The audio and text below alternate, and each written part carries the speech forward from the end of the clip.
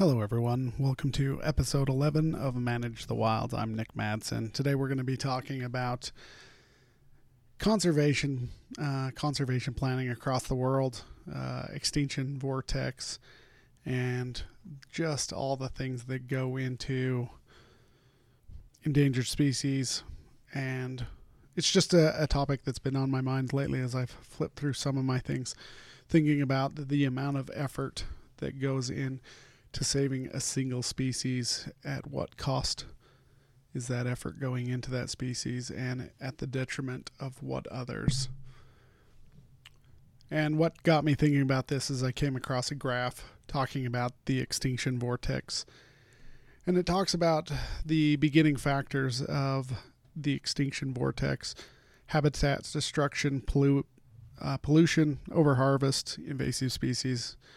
Think about all the different species that are facing lower numbers as time goes on, and as there's more development and as a changing landscape is happening. We can talk about sage grouse or ocelots or other species. And what you'll find in those species is a few things. They're normally small populations, and most of the time they're isolated. And once they become very small and very isolated, then you start to see inbreeding. And there's a reduction in genetic variability. So their overall health of each individual starts to decline.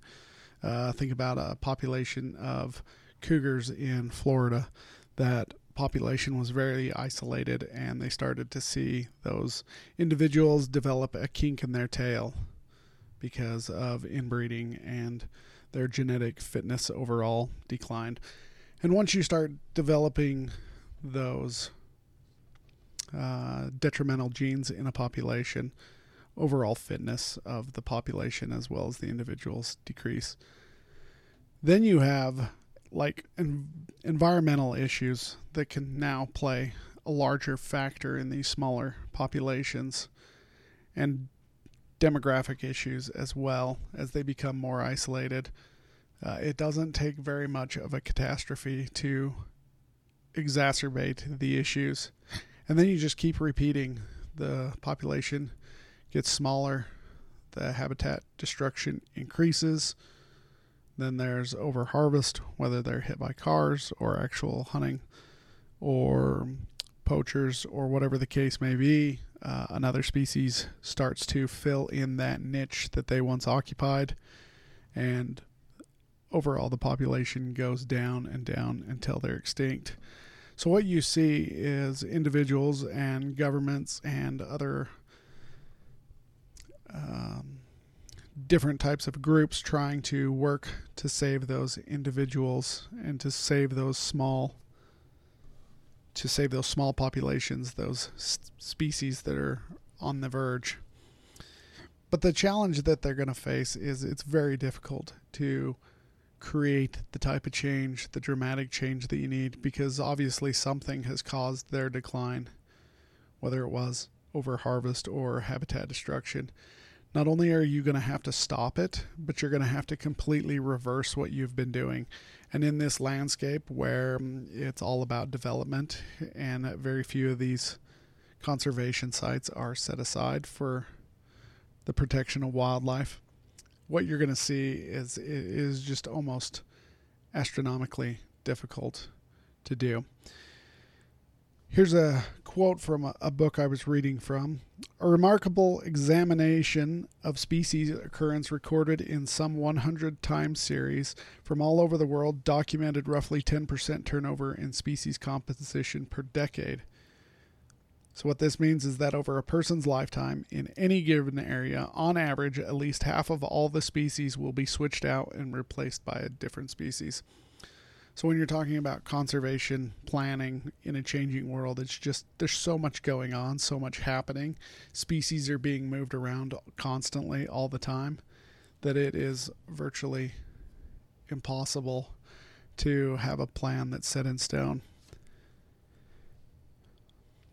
The other thing that is very interesting is we start identifying areas where the species that are endangered, where they live, we designate them critical habitat.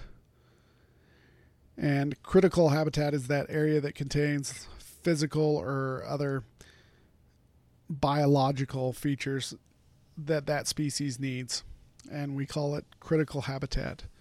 And we start to focus in on that one species. And what we do is we put all the other species to the side because we're so focused on the one that it may bring down the other. I'm not advocating one way or another. To me, it's just a sad situation that we find ourselves in.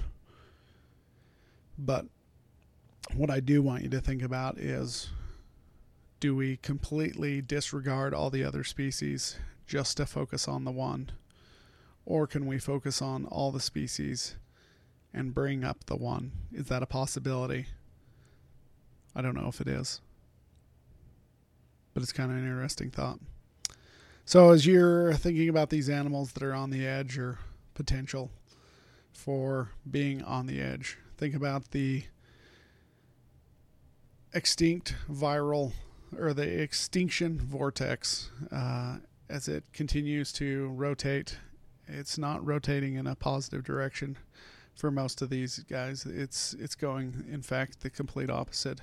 There are factors within their life cycle that don't coincide with today's times, whether it's small clutch size in sage grouse and very specific demands from habitat, or just their inability to deal with the amount of predation or invasive species that we have brought in, the predation from cats, dogs, rats, or the invasive species, whatever they may be.